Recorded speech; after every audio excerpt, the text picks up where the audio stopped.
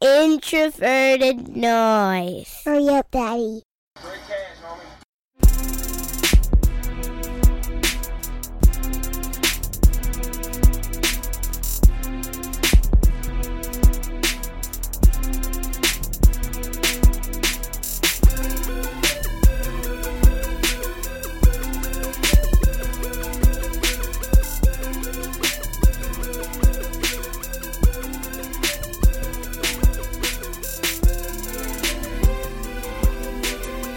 All right, welcome back to another episode of the Pocket Protectors podcast. I am your host, Jason Brown. You can find me on Twitter at BrownJason.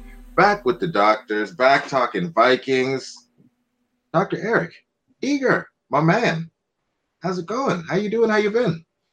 Things are going good. A little bit. I was so looking forward to football that I watched a Arena League football playoff game today. And while the under did not hit because of two literally last minute touchdowns, it was still entertaining, and it's got me jacked up for the football season, specifically the Vikings. Yes, sir. And what I've also noticed we have going on there, we got some facial hair coming in. What are we doing here? Are we going full goatee? We going beard? What's happening? Well, we actually, so there's a sponsor for the forecast that it's called Manscaping. Or Manscaped is the brand. And so they sent us all these hilarious products, but one of them was actually useful, which is this beard trimmer thing. So that's I've been kind of experimenting a little bit with that in my, as I approach my mid-30s, sort of seeing if I want to go goatee or something like that. So of the styles that you've gone with so far, which one is in the lead in the wife's rankings? Oh, she prefers basically a day after the shave. Okay. So, and that's normally what I'll go with. I'll just use the trimmer and just trim it down to a 0 all around. But there are sometimes I just let it go, and then obviously the mustache is a no-go for me. the goatee is certainly something I've experimented with in the past. I don't know, man. Every time I look if I'm a little bloated that day, I look a little too much like Mark Schlereth. So then I'll go away from it, of course. But every once in a while, it's good to experiment with. That's amazing. And clean shaven, Nick Olson, my man. How are you doing? I'm doing good. Vikings had their first practice with the pads on, so that's always really exciting. Get to actually see people hit each other. See Herc Matafa go in there with pads, see how he's doing. So that's exciting. Are we already going Herc with him? Oh, boy. You got that kind of vibe? He's already got it. I feel I think I see him with the pads rolled up Sheldon Richardson style, whereas, I got a Herc vibe with him. Yeah, the pads came on. I was super excited. And then, Chad Graff from The Athletic went and just killed my vibe with his the biggest standout to me from the Vikings' first padded practice was Alexander Mattison. Rotational running back. He runs with purpose. He's physical. Who's fun to watch. And I was like, that gets the analytics crowd fired up. I was like, man, that can't be it. Not Kirk, not Stephon, Adam, no Irv. It was the plot. Anyway, let's not go too far. We can come back around. We'll talk about Mr. Mattison in just a little bit, because on this episode, spent the last few talking about the teams the Vikings will be facing and what those matchups might look like. Figure we'll spend a little bit of time over the next couple of weeks digging a little deeper into the Vikings themselves and what we should expect to see from the different parts of the team, offense, defense, the different units within each of those groups. And before we get too deep into that, we're going to start with the offense, of course. Eric, I guess, could you help us understand when you're looking and breaking down a team offensively, which parts of that of the offensive group, quarterback, obviously number one, but as we go through the rest of the team offensively, how do we rank things in terms of importance? Yeah, for me, it goes, quarterback, obviously, and then I think it sort of going away from and probably tradition, I go second to receiver, and then after that, it probably takes me to left tackle, right tackle, maybe tight end, center, and then the two guards, left guard being the least important of the lot, and then running back. And the running back does get a little bit of a bump if he can catch passes out of the backfield, but he's certainly somebody, as our consternation over Alexander Mattison being praised would show you, it's sort of that one of those last things. If you set the table with all those other positions, the running back can eat. If you don't, then he can't, as we saw a season ago. So for me, I look at the Vikings and I say, quarterback, is resolved, whether they like it or not. But at receiver, they certainly are elite. Now, are they deep there? Not so much. And we've seen, reports from, Arfen Collar and Eric Thompson on this podcast network, et cetera, saying, the third receivers have really struggled for Minnesota so far in camp. That really, to me, is the biggest question is in that second most important position group, do they have enough depth? Because we've seen Diggs get hurt. We've seen Thielen get banged up, not necessarily miss games, but we've seen him lose effectiveness at times because of being hurt sometimes. Do they have those secondary, tertiary, complementary guys? And I think Irv Smith steps up a little bit there. But again, there's that issue with being a rookie tight end. So I don't know. I look at their offense and I have some optimism, but I'm certainly not completely sold on them for sure. Yeah, so Nick, with everything Eric's just kind of laid out there in terms of ranking the positions by importance, all of those things, when you look at the Vikings and this offense that we're going to be rolling out, what are your immediate thoughts in terms of what you're expecting to see, how you're expecting things to roll out? Are you expecting us to take the leap that many are hoping here, year two, Kirk Cousins, Gary Kubiak coming in, zone scheme, more multiple tight end sets, more play action, more under center? What is it that you're hoping to see? What is it that you're expecting to see when this offense takes the field? Yeah, one thing that I've said before, but it bears repeating, is I think the 2019 Vikings are going to be less talented from a player personnel perspective than the 2018 Vikings. But I also think they're going to be more talented than the 2017 Vikings that was one game away from the Super Bowl. I think just from the perspective of looking at the rosters, Kirk Cousins is a significantly better quarterback than Case Keenum, and the quarterback position matters a lot. I think this version of Diggs and Thielen are better receivers than they were in 2017. Now, this team is a team that lost Sheldon Richardson. Some of their older players are past 30 and coming off down years, so we might not expect them to really break out or anything the way that we were expecting them to be on the upswing as a relatively younger team in 2017. So I think there's reasons for optimism, but also there's reasons to be a little cautious about it too. And I think it ultimately comes down to, can Kevin Stefanski be as good as Pat Shurmur was scheming? Pat Shurmur won Assistant Coach of the Year that year, so obviously he was fantastic, turned a career journeyman into the number one quarterback by DVOA and I think number 3 by QBR. So an extremely efficient quarterback and an extremely efficient passing offense, despite, not having a lot of talent at the quarterback position, not really having a very talented offensive line. And then last year we saw DiFilippo get a lot of things. He got a lot of things right. I think he got the balance between passing and running right in a lot of ways, but I think he just wasn't putting players in a position to succeed. I think one of the things I expect to see differently with Stefanski is if you take a look at the running game, which doesn't necessarily matter as much as the passing game in terms of predicting wins and losses of games. But the Vikings, they had an above average passing offense, or about average, depending on which efficiency metric you're looking at. But the running game was like bottom 5. And I think DiFilippo's perspective there was, this is a team coming from Shurmur. It's got a little more zone concepts, but DiFilippo had a lot of success running power concepts, trap, wham, ISO, those kinds of things in Philly. And so he came out and he's like, let's just try everything and see if anything works. And it really didn't. And Stefanski's coming in and saying, well, of course, nothing worked because you were just sort of setting them up for failure by being jacks of all trades and masters of none. So instead, we're going to bring in Gary Kubiak. We're going to go full on wide zone. We're going to play towards our undersized but freak athlete linemen like Brian O'Neill, like Garrett Bradbury, a little bit like Pat Elflein, who doesn't test as an explosive athlete but is really good in space and kind of plays more athletic than his testing shows. So I think you're going to see a team that's more suited towards what the players do well. In the passing game, you'll see more dropbacks, more rollouts, more play action. That's something that the analytics community thinks play action just works. We need to do it more, and that's something Kirk Cousins said directly. So Those are the reasons for optimism. I don't think necessarily that on paper this is the offense that you should expect to, take the top off statistically or anything. But I do think with DiFilippo, there's room for improvement, and Stefanski doesn't necessarily have to be, Andy Reid levels to make this team into a playoff contender.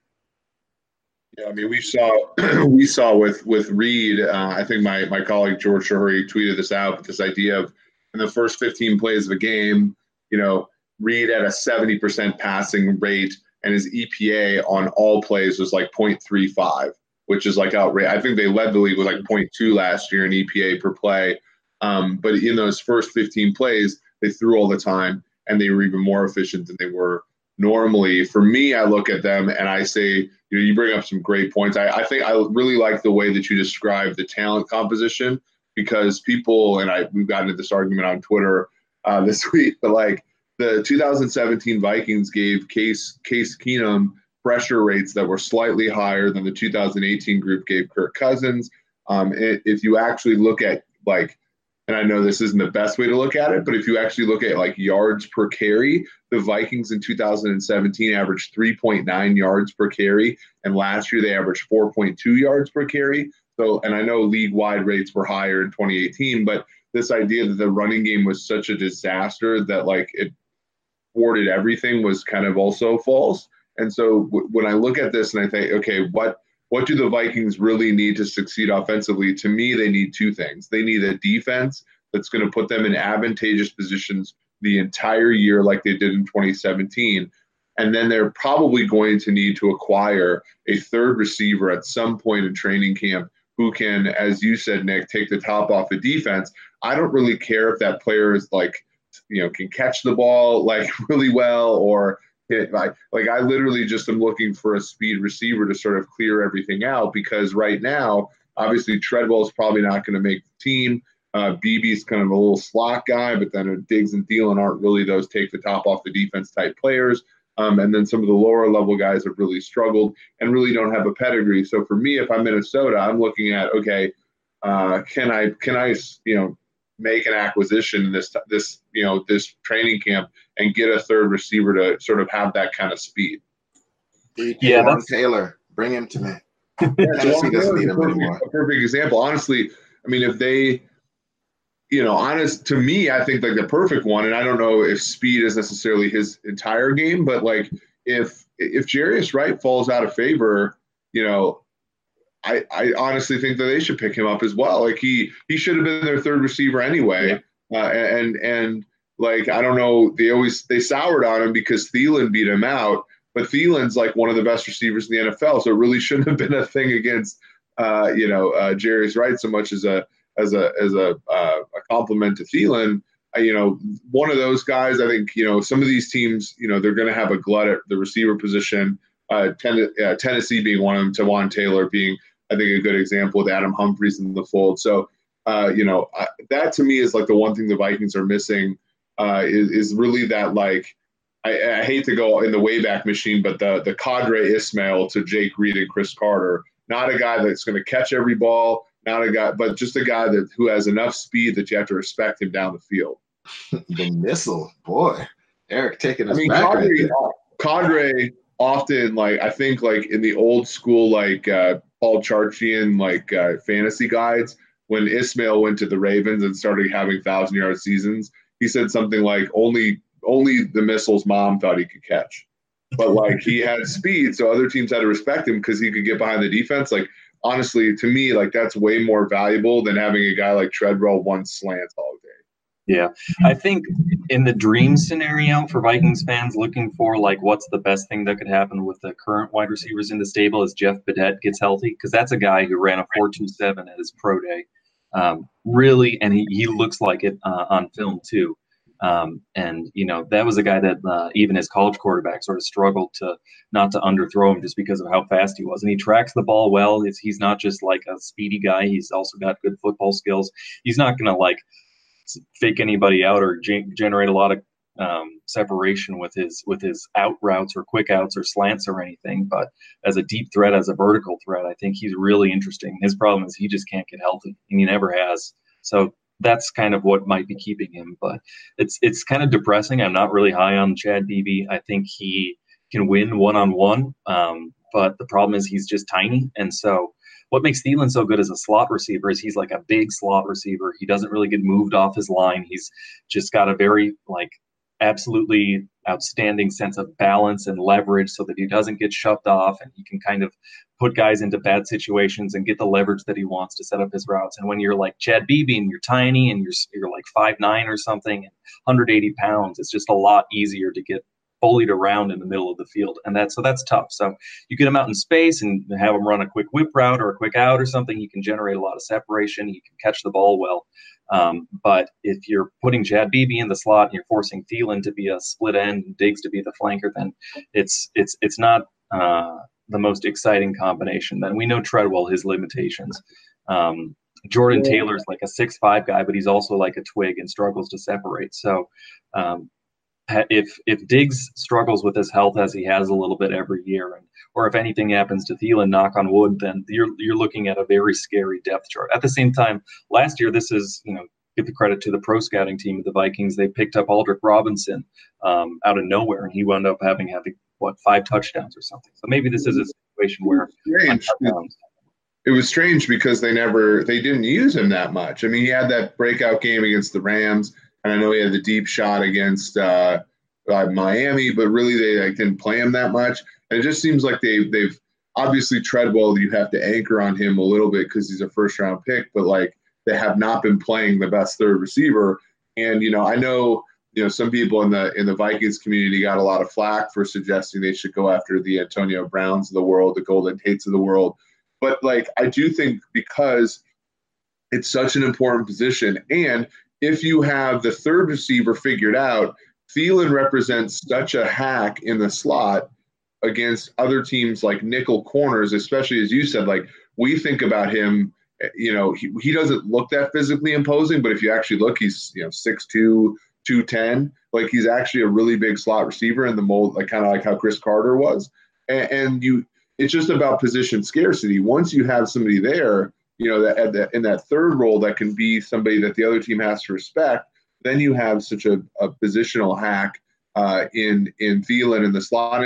It's also the reason why Irv Smith is so intriguing, because again, if you can get that sort of move, athletic tight end to work out, then Dallas Clark was such a great player for Indy, all those players, Jimmy Graham, that type of player. But the issue is when you try to do it through the draft, the hit rate is just so low. So it's hard for me because the Vikings just seem to be taking such I think low probability shots with these secondary receivers that it almost hurts the fact that they have the best duo in the league. Yeah, think about how much your nickel cornerback matters, and that's just the opposite position on the defense for the third wide receiver. It's a position that matters a lot because the receiver position matters a lot, and despite all the talk about tight ends, most teams are in 11 personnel 70% of the time. If you're the Rams, it's 90, 95% of the time.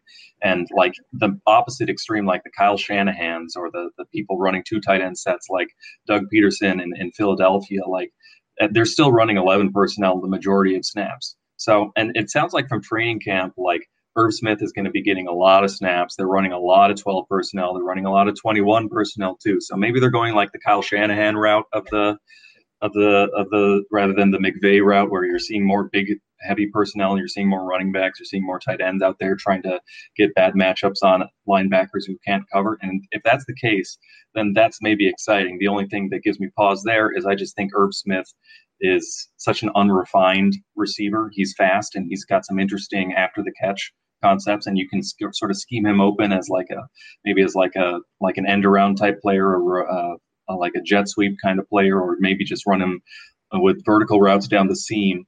Rick Spielman compared him to Jordan Reed coming out of the draft, which is obviously high praise, and maybe that's where he gets in a few years or something. But generally, tight ends don't have breakout years their first year, so that's the only thing that gives me pause there. But if that's what they're aiming towards, I think it's a good place to be aiming.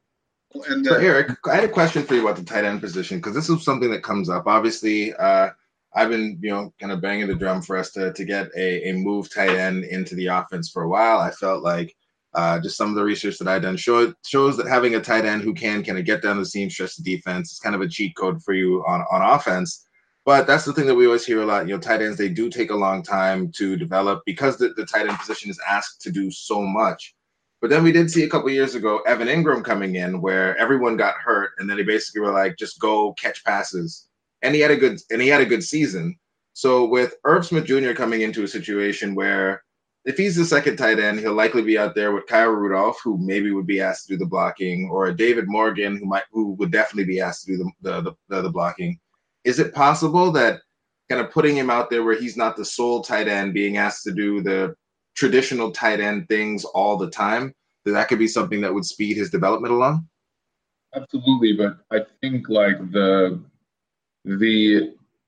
benefit of the Shanahanian sort of and the 21 and 12 personnel type of stuff is that it's a counter to having a sufficient 11 personnel group, right? Like the cool thing is like when you can take a team that's preparing a nickel the entire week, and then you make them play base, and a guy like Ben Gedeon, who's not used to playing any more than 10 snaps, is out there 30 snaps trying to cover tight ends. And so my fear is not necessarily that Irv Smith won't be able to do it. My fear is that like that will be like their only trick. And then when he's out there, it's sort of one of those things where he is actually going to be asked to do a lot of things because they're in 12 personnel so much. And we won't be able to see him be as efficient because he's going to be out there doing things he's sort of not prepared to do yet. Or they have David Morgan in there to do the things that he's prepared to do. But then again, you become predictable by having Irv Smith in there when you're throwing and having Morgan in there when you're running. So that's my only concern. But yeah, I mean, it's a hard position because you have to know all the blocking, you have to know the routes, and then frankly, you are required to play around the field more than an average receiver and as an average lineman. Most linemen are in one position the whole game. Tight end, you're on both sides in line. You're in that H position. Oftentimes you're in the backfield. Then you're in the slot. Sometimes you're split out wide. So there's a lot for a rookie to learn. And so the hard part is if you just default down to, okay, we're just going to throw you the ball a lot, then that slows down his development. It makes it predictable. And to me, it just stems a lot, again, from this fact that, like, he's probably going to have to play a lot because they don't have a ton of talent in the 11 personnel. And that's going to make him a little bit less effective as, like, a change of pace type of player. Yeah. And just think about like how much Irv Smith is going to be asked to learn like this offseason and this preseason. He has to learn all the blocking rules because he's almost like a sixth lineman in the zone blocking scheme. So he's going to have to learn the footwork, the technique, where to put his hands, everything there. He's almost like an extra lineman. So he has to learn everything they need to know. And then he's also going to be a primary receiver. So he needs to learn how to run all the routes, the full route tree, everything there. So he's got like the coursework of an offensive lineman and the coursework of a wide receiver. And at the same time, because of the unique nature of the type of tight end he is, he needs to learn basically how to line up anywhere on the offense, whether it's split out wide, whether it's in the seam, whether it's like in the seam and the slot, whether it's in line, whether it's off the line, whether it's sort of behind the line fullback type position or an H-back or something. So it's just a lot to be put on his plate. And for like a 20-year-old, 21-year-old, that's just a lot to ask to expect like a breakout rookie season. There's also the physicality of the position, which, as somebody who played receiver in high school and then tight end in college, like to me, like that was the hardest part, frankly, was the mental part of the game. You study enough, but frankly, like the outside, the edge players that you're going up against in the NFL are just a different beast, right? So in the run game, blocking, even getting off the line of scrimmage to run your pass patterns, the safeties in the NFL are generally faster and stronger than the ones you see in college. So all like as Nick said, all this stuff he's got to learn, but also the physical, aspect of playing in the NFL. He's just not going to be able to use his superior gifts as much as he did in college. Eric, am I hearing that your college coach did to you what Vikings Twitter wants to do to Laquan Treadwell? Well, no, to be fair, there were a lot of talented wideouts on my team. So yeah, I jumped at the opportunity to play tight end so I could get on the field for sure. All right. Well, there's another thing that's been talked about a lot as we talk about the offense, and Nick brought it up a little bit there when he was talking about DiFilippo switching to Stefanski, and that's the move from the blocking scheme that we had last year in the run game, which was really a mismatch of everything, to now where we're going to be a strictly zone, not strictly, but primarily zone offense when it comes to the running game. And I guess I was curious, Eric, from your perspective, the personnel that we have. I know, Elflein, relatively athletic for an interior offensive lineman. Bradbury, likewise. O'Neal, definitely. When we look at what the Vikings have, how do the pieces that we have across the line fit for what we want to do in the run game this year? I think they fit better for sure. And I think Elflein being sort of a more of a move guy than he could be at center really helps them. I know Bradbury, when you looked at his splits, zone, not zone in college, they looked pretty good relative to each other. So, I'm a fan of it. The issue is zone blocking is a difficult scheme to execute. Like, I don't have the numbers in front of me, but like we calculated that like the probability of being called for holding on outside zone is higher than any other run scheme. And so like that doesn't show up in like the yards per carry statistics, or I think it does in the success rate statistics, but essentially like this idea of like you're just gonna be facing 2nd and 17 every once in a while because somebody's gonna get called for holding. And it's because you're out there in space and the referees can see you. Like when you're and it's one of those things where you're both moving laterally, and if he gets too out in front of you, then like you can see your front hand holding onto the shoulder pad. If he gets too far behind you, like there's always this inclination to sort of bury him, which can often be called for holding. And so, it's a risky situation. Like they're really going to have to, it's an execution thing, which, traditional football people will tell you, you have to suck it up and execute the scheme. I think more analytics people are saying, well, screw it. Like there are just some things, play the numbers. The average football player can't execute this all the time as well. So run, power counter man or run, gap schemes or things like that. So that's my only concern. My only concern is that, the zone running scheme is a riskier proposition from the fact that it gets called for holding more often than not. It's a beautiful thing when it works, but it needs a fair amount of things to work. Dalvin Cook though is the type of back that can really excel in that system, I think. Are there any defenses or is there a risk when you have a athletic, maybe lighter group of offensive linemen that if you just go up against a team like say the Eagles, they will just overpower you regardless of what it is you're trying to do with the running scheme?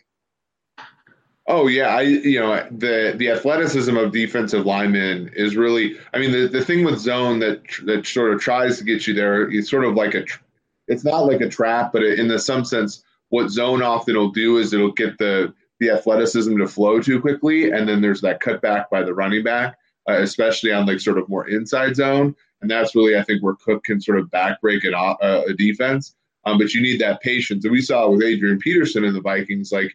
He oftentimes just ran up the ass of the offensive lineman because he was so excited to gain yards that like wasn't a thing. It does seem like Cook is fairly patient and is willing to allow this to happen because when you have athletic defensive linemen and they see outside zone or just inside zone, they flow too quickly, then Dalvin can sort of cut back, on the other side, and it makes those blocks a lot easier for the offensive linemen to sort of like see the fruits of. So, yeah, it's good in combating that.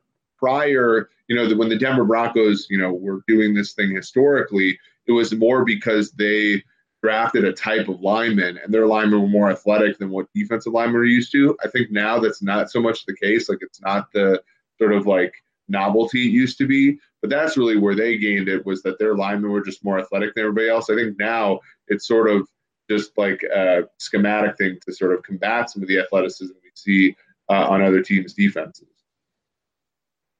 Awesome. Nick, you brought it up again. You talked about it.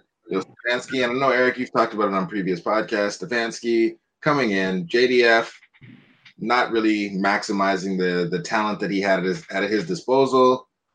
What sort of bump, Nick, are you expecting to see for us when you consider what's going to be happening on the in the offensive coaching for the Vikings this coming season?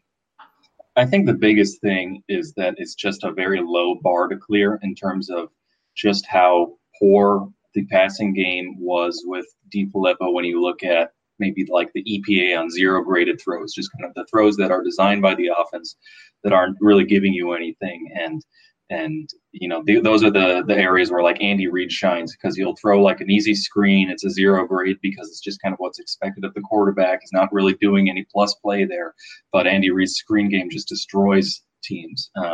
Or DiFilippo, we're looking at like zero EPA on throws, which is bad. That's really bad. So I think it's a kind of a low bar to clear. And I think Kirk Cousins is a good enough quarterback that, like, if Case Keenum can be like third in the NFL in QBR, then Kirk Cousins can be that high too. You just need to get catch lightning in a bottle with the right offensive coordinator. Is Stefanski going to be like that? No, that's setting your expectations too high, probably. I mean, there's a chance, but chances are most first year, even great offensive coordinators can struggle in their first year. I think Kyle Shanahan struggled a little bit his first year with the Falcons. So I think the most encouraging thing is, like, we don't need to be that much better in terms of play calling, scheming, offensive preparation to be better than last year's Vikings in the passing game. And I do think the things they're doing that we know that they're doing, the emphasis on outside zone, the emphasis on play action, on rollouts, on bootlegs, on manipulating personnel, those are things that we know are effective at generating plus plays for the offense. So I think it'll be better. I'm not sure we should be expecting this to be a top 10 offense or anything, but I do expect improvement. Same question to you, Eric. What kind of improvement are you expecting to see this year? I think Cousins gets more comfortable. I think the offensive line, has a better chance because of some of the things that we've seen with, it couldn't get worse from a play calling perspective.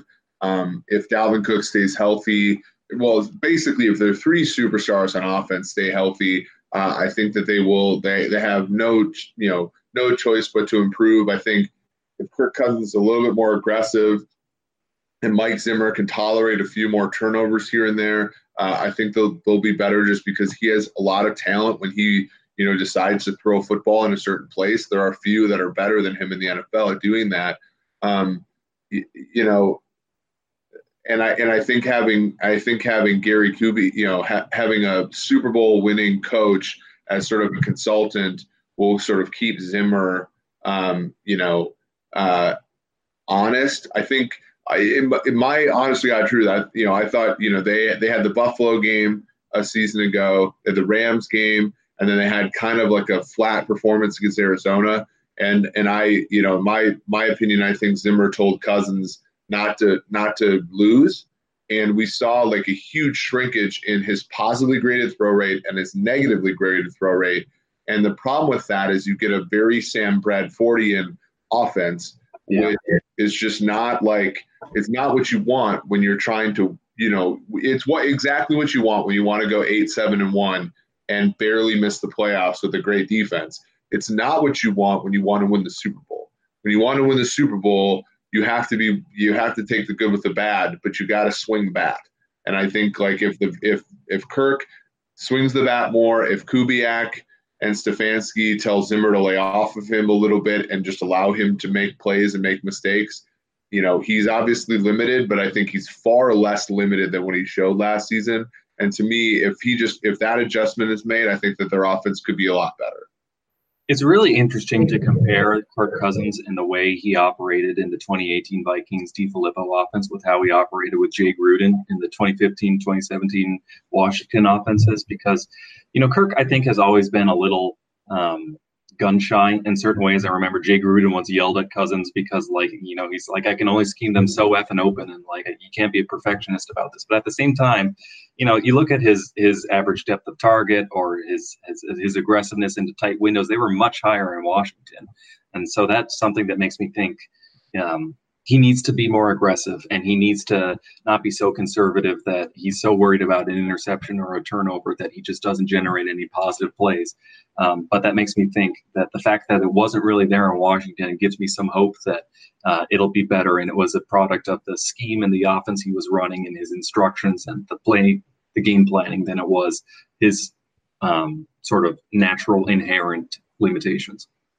So, Nick, I'm going to ask you a completely non-analytic question to follow up on the point that you just made, because something that gets thrown out, and I joke about it on a semi-regular basis, is that a lot of the games Kirk was playing in Washington just didn't really matter all that much. The team wasn't that good. They weren't really going to go anywhere. He was putting up yards, putting up numbers, but the best they ever did was kind of get to the playoffs and get bounced.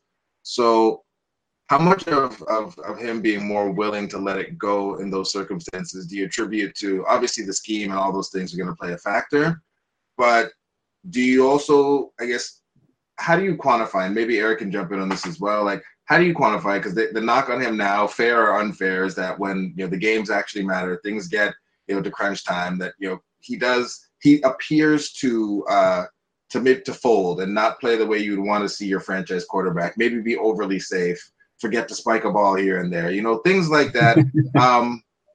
Yeah, so how much do you think is just the scheme? Because there are instances where, I think it was even just this past week, where Josh Mensch shared the audio of Kirk and Adam Thielen talking about that route where we all saw where they were yelling at each other on the sidelines, et cetera, et cetera, et cetera. And Kirk's telling Thielen, don't take so long to run this route, when he really should never have been going there in the first place, and Diggs was breaking open on the other side of the route. Like, how much of it is Kirk and kind of his process and him locking into things because there is pressure now versus, just everything else that you just kind of described that is schematic and wide open and all those other things? Yeah, it's a great question. And he's definitely like a robotic perfectionist where everything needs to be perfect.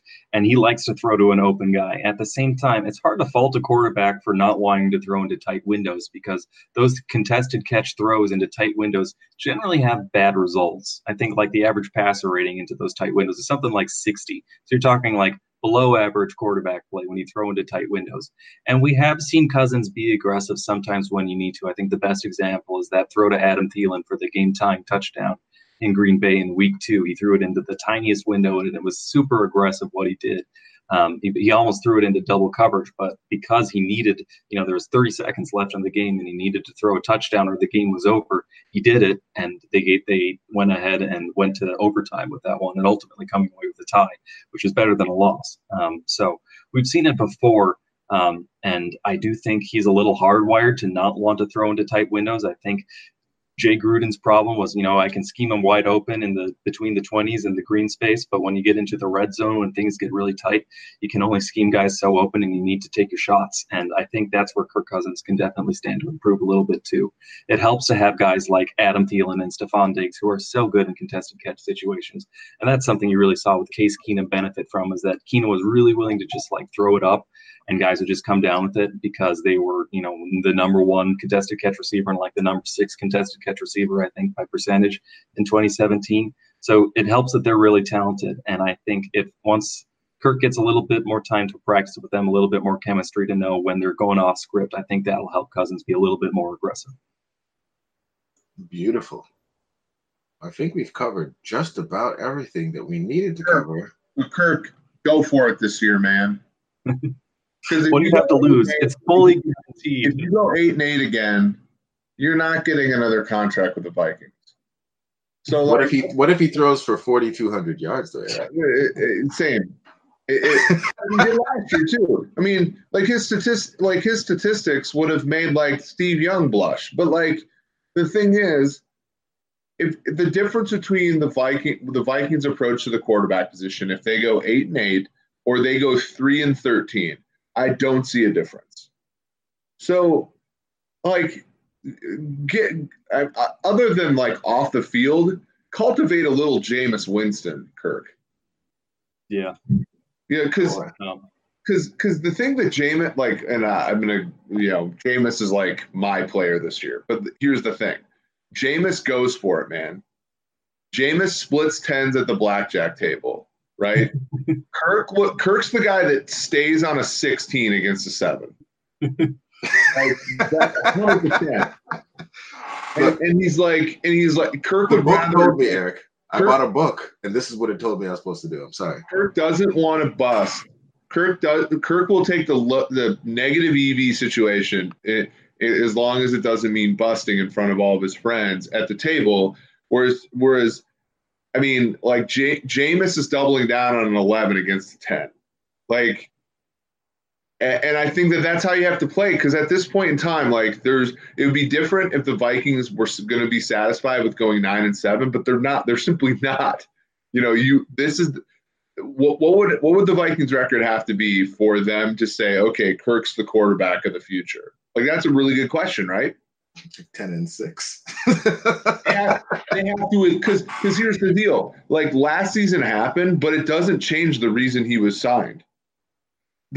They signed him to compete for the Super Bowl. He was the missing piece. So the fact that they went 8-7-1 doesn't change the goal of his signing, right? And in fact, he probably has to make up for last year to some degree and win a playoff game, if not two, to have this team even think about him as long-term future. So if you're Cousins, the difference between going 8-7-1 and 1-15 is basically nothing with respect to your stature in the Vikings. So just go for it. Let her rip. That's what I think. Let her rip. I like it. That's it. I don't think we need any more than that. I think everyone is in agreement. We just want Kirk to just, let her rip. Let it go. Even though we were joking about this in the Climb in the Pocket group chat, like they've been talking about, Kirk and his off-script plays and all that stuff. And that they're going to have a day that they practice off-script stuff. And Kirk's been practicing his off-script stuff all off-season. Like, whatever they do that's quote-unquote off-script, Kirk probably has that memorized right now. Like, right now. I mean, it's just his nature. But, like I said, like, I think, yeah, I mean, people can change their nature, hopefully, but I think his current nature is, to be very scripted. Yep. So the big takeaway from this analytics podcast about the Vikings offense is Kirk, let her rip. And that's it. We're not going to beat that. So, gentlemen, thank you for coming on. Thank you for recording. Listeners, thanks for sticking with us. And Kirk, if you're listening, let her rip. Oh, yeah. We'll talk to you next week talking about this here Vikings defense. Have a good one, y'all.